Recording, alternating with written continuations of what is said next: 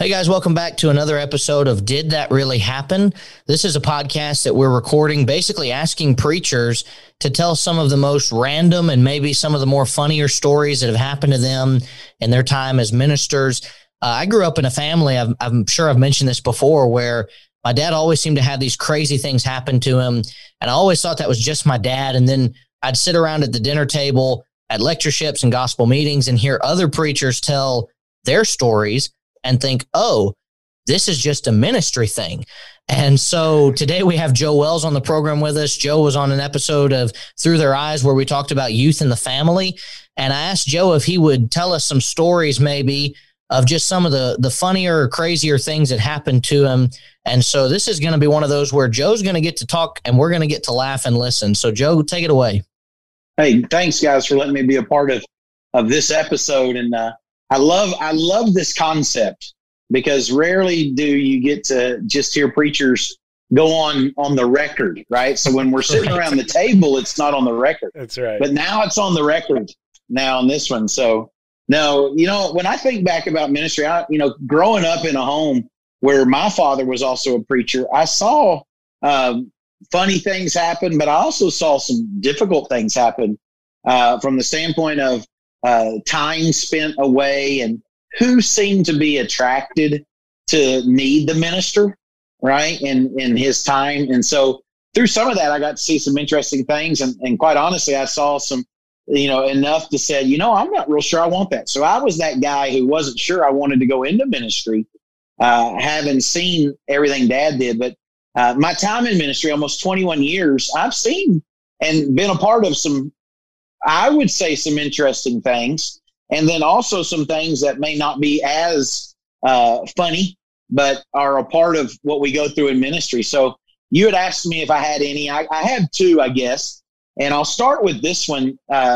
This one is the funny one, but it's also a very odd one from my standpoint, because I never would have seen this coming in a million years, that whole idea of just out of the blue. So when I was in youth work back a long time ago, I did not like lock-ins, but I knew that kids liked the lock-ins. And so I thought, I'll be the cool youth minister and I'll have a lock-in, right?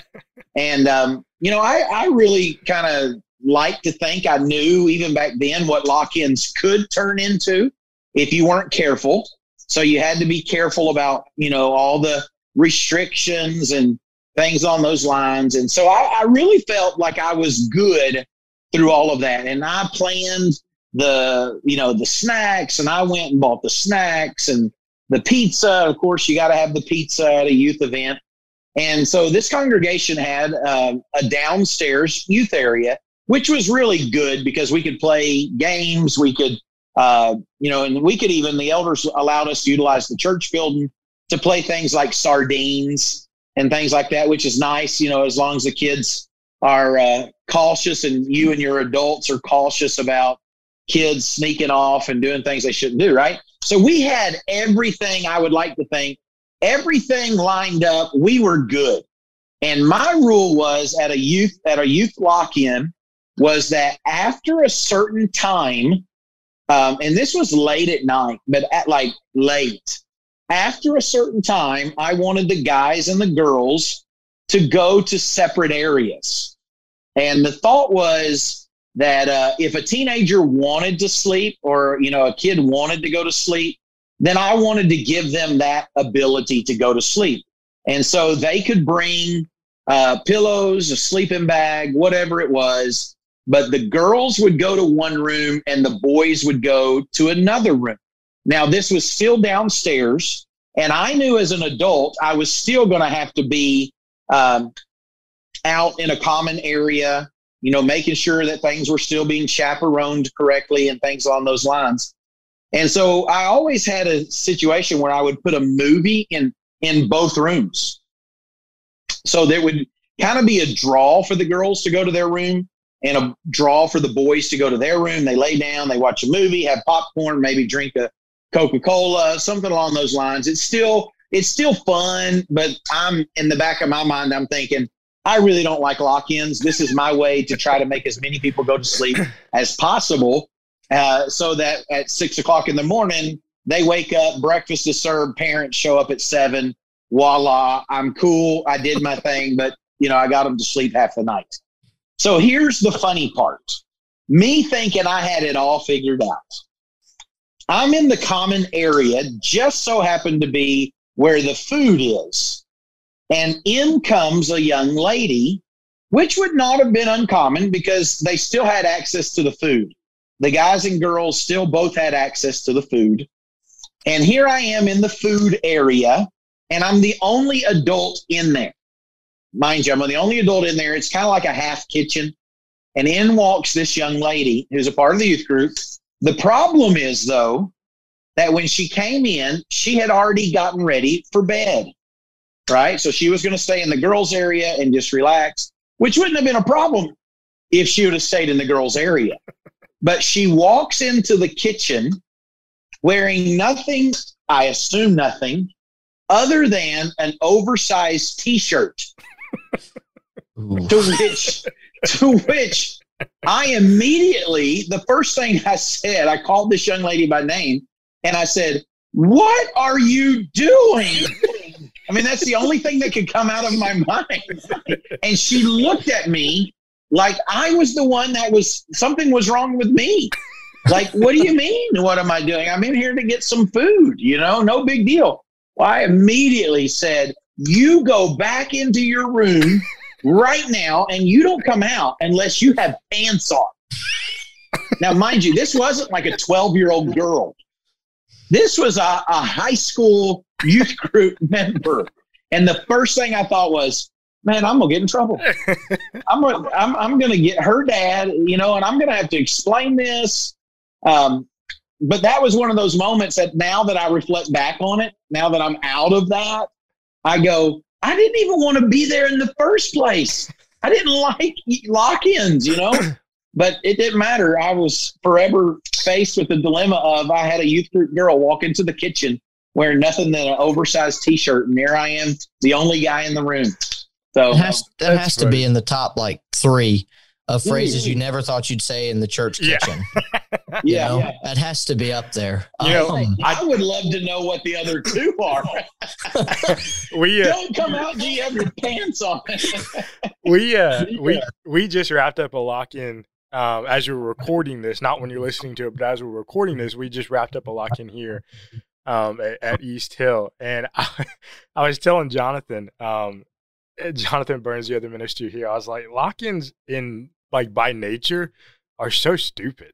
It is so dumb, but kids love them. Kids love them. And in some concept, I get it. I get the draw. I loved them as a kid, and I still enjoy them. But, man, I struggled. It's hard. Lock-ins are tough. Well, make them have a place to go to sleep, man. If you can get them to go to sleep at a lock-in. Now, I know there's some youth minister that's going to listen to this and go, that's not the point of lock-ins, right? I know the point of a lock-in is so the kids think that I'm cool. Right. That's my point of the lock-in. Right. Well, Joe, otherwise, we'll hang out at the church building until midnight, and then I'll tell their parents to come pick them up at midnight. You know what we did, though? We had a movie play, and every single one of our kids fell asleep. So I guess successfully was able to get all the kids to go to sleep at some point during the lock-in. So smart man. Well, and it's interesting. I was in charge with Forest Hill for about 3 years. We did an annual lock-in, and it was a Lessons from a Park Bench lock-in. And so it was a way to kind of try to promote the program and have all these teens come out and enjoy it. And we always had Bible lessons. And so we would assign topics to people, and we would have girls and guys sessions where we'd have some young ladies speak to the other young ladies, and the young men would go and have sessions with an adult, typically that would maybe be a little bit more of an appropriate, here's some things that you need to be aware of. But this one particular year, I assigned a young lady a topic, and she got in to speak. And I asked the person I was seeing at the time, I said, hey, how'd she do? And she responded by saying, I don't know. She didn't cover your topic. And so she got up there and said, I know I've been assigned this topic. I'm going to do this instead, which had nothing to do with what the theme of the lock-in was. And so it's stressful to plan a lock-in for a lot of reasons. But I think the most stressful part is it's so quick to have something go wrong and it be one of the worst things that could possibly go wrong, because if a kid gets out without you seeing and he decides hey, I can drive, I'm going to go down to Taco Bell and get, a snack or something. It's tough. I mean, I don't envy the youth ministry side when it comes to planning lock-ins, because I am still of the mindset that the point of a lock-in is to stay up all night. Right. That's always been what I thought it was. And so I would tend to agree with that youth minister, but that's coming from a person who doesn't have to plan it or even really be involved in it other than attending. So it's easy for me to say that because I don't have to do anything other than show up. Yeah. But, well, I would have done away with them. And eventually as my ministry went on, I didn't do them, but it would be one of those things of, all right, we're going to hang out at the building until midnight. And then parents, come get your kids at that point in time. So you still had a lot. And of course, I changed why I did stuff like that. We started doing more community building stuff. It was purpose, kind of like the lock-in was themed. Sure. But anyway, I know the kids loved it and I wanted to relate to the kids. So that's why I did it. I just never anticipated.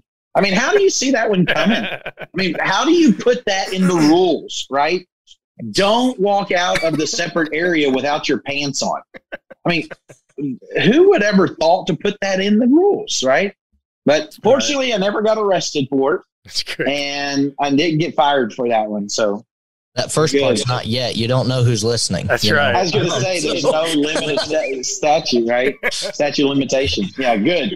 Thanks, brother. Make sure for the record, I didn't do anything, and I didn't. I immediately got rid of the situation. I will tell you another funny thing that happened in our ministry. It is a funny one. I was just thinking as we were sitting here, but it's funny to me, but it's odd. Again, another odd one. This was when I was preaching. I had a lady come to the door, and it was a benevolent case. And that's not uncommon to have benevolent cases show up at the church building. But this particular church building had 2 doors, and one of them is where the secretary would enter. And then the other one was kind of at the back of the building, and that was where the minister's office was. So I could come straight in that door. The secretary could get me if she wanted me, but we were at opposite ends of the building. And I think they structured it that way because they didn't, at least the secretary and the preacher are going to be in opposite ends of the building if they were ever going to be in the building, just the 2 of them. But either way, this particular case, a lady shows up to my door, and it's a benevolent case. And she knocked on the door, and of course, I tend to let them in. Nowadays, maybe ministers don't. Back then, we didn't have as many shootings as we had. There just wasn't the same alertness, I guess. But anyhow, so this lady steps in the door, and she immediately asks to speak to the pastor, which is a given thing. They want to speak to the preacher. Right. But now I've started actually saying, I'm sorry, none of our pastors are here, but I'm the preacher. Can I help you? Which really throws them for a loop. They're like, I don't understand what you just said. But, and some guys are like, don't say that. You know what they mean. Right.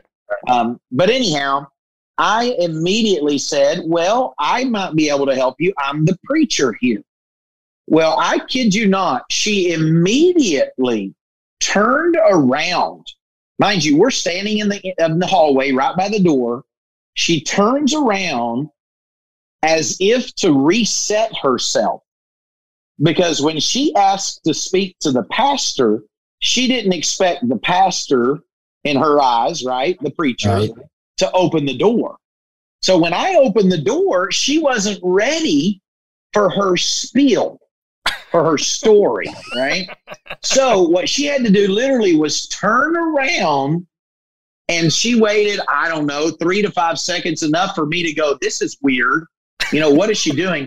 She turns back around and has tears coming out of her eyes. Now, mind you, when she knocked on my door, she was happy. When she asked to speak to the pastor, she was happy. But when she reset herself and turned around, man, she turned the waterworks on like you would not believe. To which I couldn't help it but be like, are you kidding me? You know, you are putting on a show. And what was even more sad, I should say, funny, that was funny to me, was her resetting herself, thinking that if she added emotion to it, it would change whether or not we were able to help her or not. But what was sad was there was a guy out in the car outside. He sent this lady in instead of coming in himself. That to me was sad. Yeah. Because that tells you they believe that a lady is more likely to get help than a guy. Yep. But that kind of shaped me in my ministry to the extent, even when we are today, if I go like to a gas station, like to a truck stop or something, and somebody comes up and asks for help, which is not uncommon. We had a situation once, a lady came up and asked for help and told me her story. And then she referenced that her husband was behind where the diesel trucks were. So we went back there, and he had also sent her to do this. So that one event in ministry shaped me, where I looked at him and I said, why did you send your wife to go ask for money? You know, almost kind of a point blank ask. Yeah. But you talk about weird events that shape you. I was not ready for her to turn around and then turn back around with tears in her eyes, believing that emotion was going to stir whether or not I could help her or not, you know? Where's he? We had a guy in Somerville. There's an area where it's a food right, and this man in a wheelchair, and we were going there. And at the time the church allowed us, we had a little credit card that we use. We don't have these anymore, but we had a credit card that if someone needed a benevolence, performed for them and it was within reason, we were allowed to do it. And so this man asked if we could help buy him some groceries. And so Ryan and I had only been working together for like a couple of months at that point. And we said yes. We had not seen this man before. And so he's in a wheelchair. Of course, we took pity on him because he's out there. He's asking for food. He doesn't look like he's getting good meals. And so we went in there and we dropped around $80 to $100 on him. And we're walking out, and two men say, he's just going to sell it for crack, right? And I said, what? And sure enough, I kid you not, I don't know if it was for drugs, but we are involved in prison ministry here in Somerville. And we went to the prison, the local jail one night, and there was that man in the wheelchair in the local jail cell. And he said, y'all remember me? And I said, I sure do. And he said, well, I'm glad y'all are here tonight to preach the gospel. And I'm thinking, okay, I don't really know what to say to that. But yeah, it's some of the things that happen with the benevolence is crazy. It's insane. Luckily here at East Hill, we have a program. Basically, you come in, you fill out an application. It goes through the secretary, then goes through another man who's in charge of our benevolence program to try to, I guess, filter out the ones who really don't need the help. Man, it's tough, isn't it? It's hard to know, whether or not you should help. And I know some people say, you should help everybody. You're not the one who's supposed to judge, anyone's situation. But I also understand that we do need to be good stewards of our money too, and also try to figure out, where it should go and how best it should be used. But that's tough, knowing who to help, when to help, and how much to help people. So that's hard. Yeah. I had a guy once tell me he was an older gentleman. He was like the maintenance guy at this congregation, and he would give money to everybody. And one time somebody came up and told a sad story, and he gave him, $20 out of his own pocket. And I looked at him, I said, Mr. Cooper, I said, why did you do that? How do you know they were telling the truth? And Mr. Cooper, he said this, it's not my responsibility to determine if they're telling the truth. Yeah. My responsibility is only to respond when I believe there's a need. And that's what God wanted me to do. So sure. I get it, man, but it is tough. Yeah. It's absolutely tough. So I guess my last thing, because it's funny because we were joking off air about stories that we can't tell. Right. And so we all have those. Yeah. Please understand there's more stories that maybe have happened, but some that may not be appropriate for a podcast. But one that did happen that I didn't see coming, and it's not funny at all, was when I was again in my first ministry, my first preaching ministry, I should say. I learned a lot about what people expect of the preacher and what they don't expect of the preacher. And oftentimes you don't learn what people expect until you miss their expectations. That's kind of a sad thing, and it's not fair. And if there's a preacher who's listening to this, the reality is sometimes you think you know what the members want, but then you realize you don't know what the members want until you mess up, and then they tell you what they want. So this was one of those times.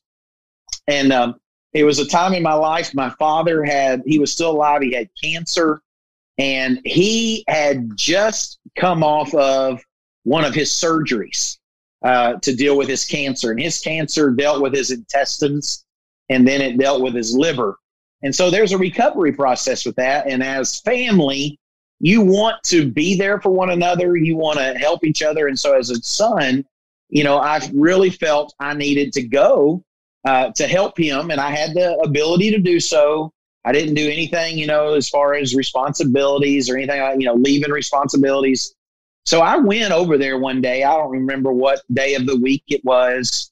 And I was going to mow his yard. He couldn't mow his yard. I was going to mow his yard, help, and just be kind of there with him and support him and things on those lines. Well, during that whole deal, so like I probably left something like on a Thursday and was gone Thursday, Friday, Saturday, come home Saturday night so I could preach Sunday morning. Well, while I was gone, one of the members got sick. And this was an older member, an older lady. She got sick and ended up going into the hospital. And she was very sick, to the point where she thought she was going to die, that sick, right? Now, here's where I was at. I really felt, like I was caught kind of between a rock and a hard place. I was close enough to shoot back to Columbia if I needed to, but we were also a congregation that had 2 other ministers on staff, and we had 5 elders that, no doubt could handle whatever was going to come about. So I talked to him, and it was decided, no, don't worry about it. Don't worry about coming back. I talked to one of the ministers, and he went to visit her.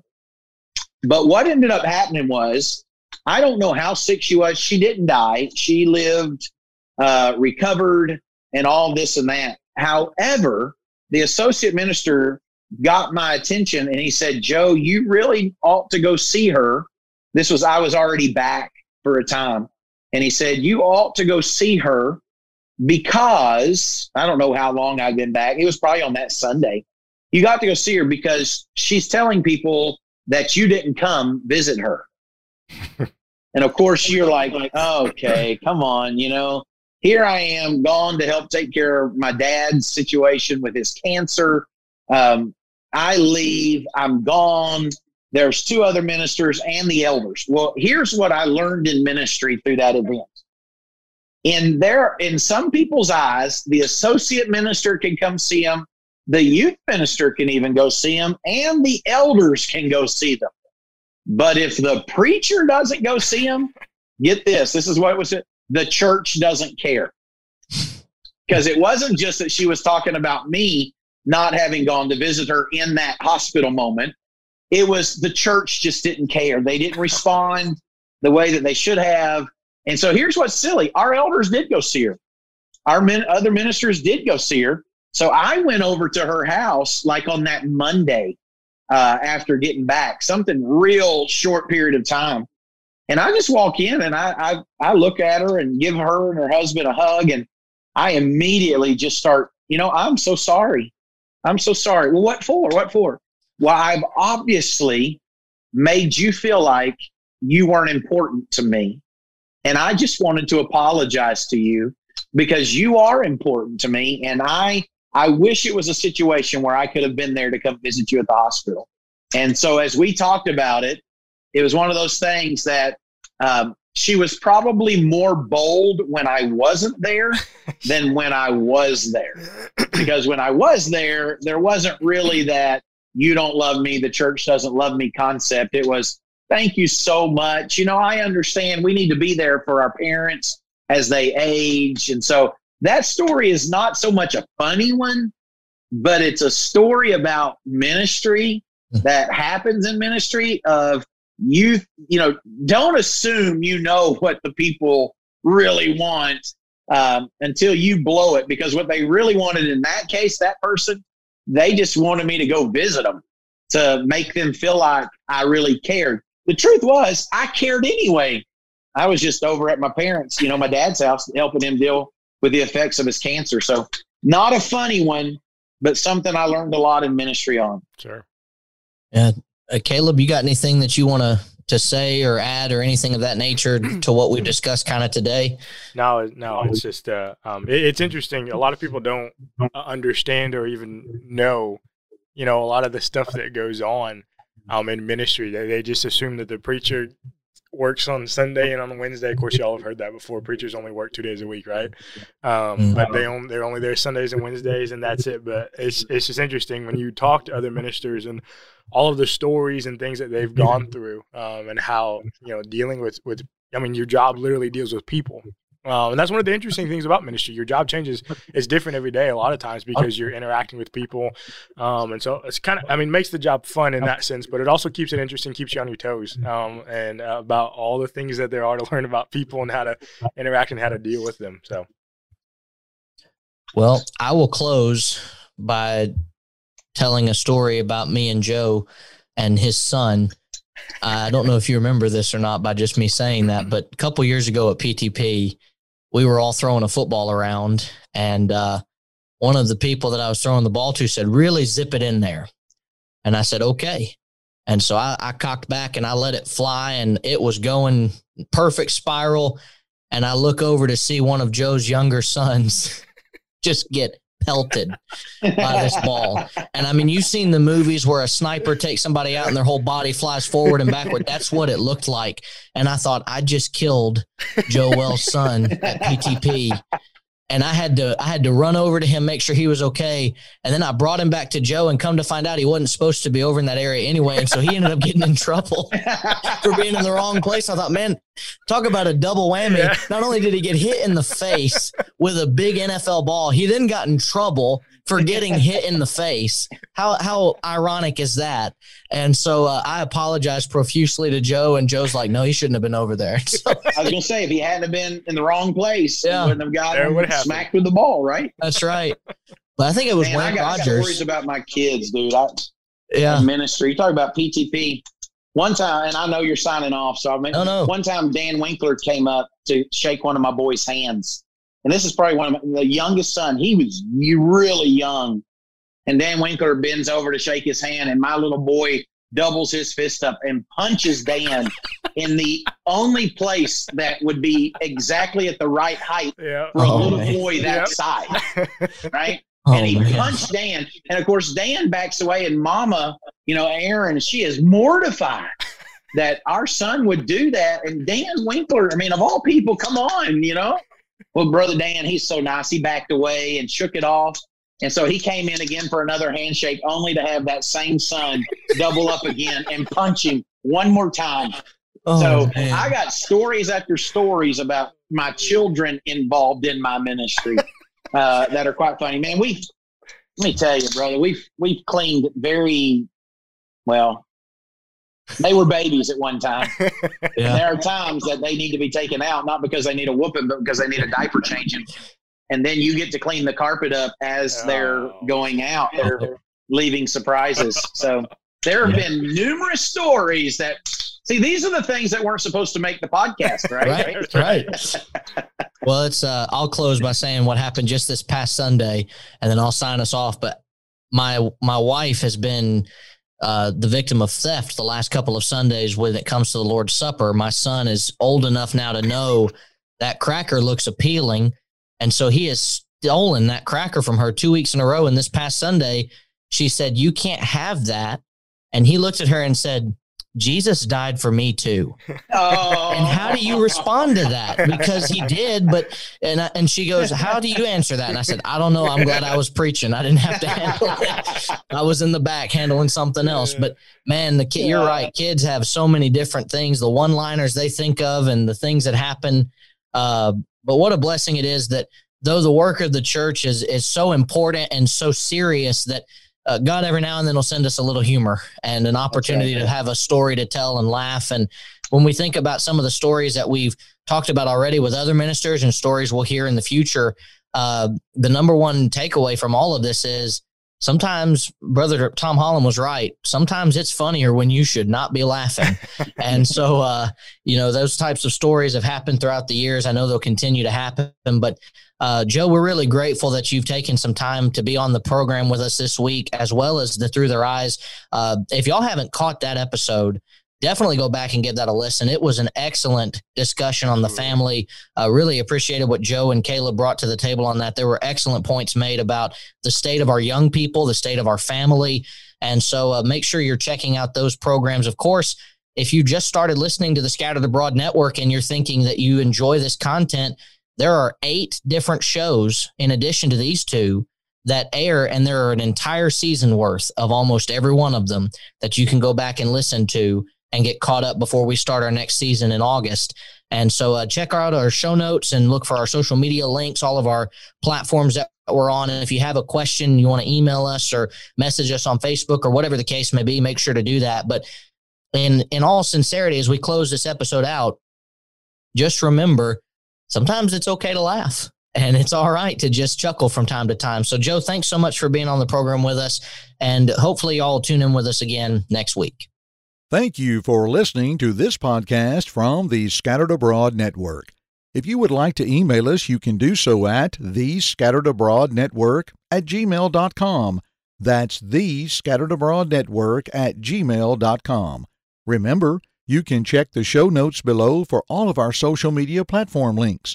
Also, don't forget that you can find us on all major podcast platforms, and please leave us a rating or review. We hope and pray that this has helped you grow closer to Christ, even though we are scattered abroad. May God bless you.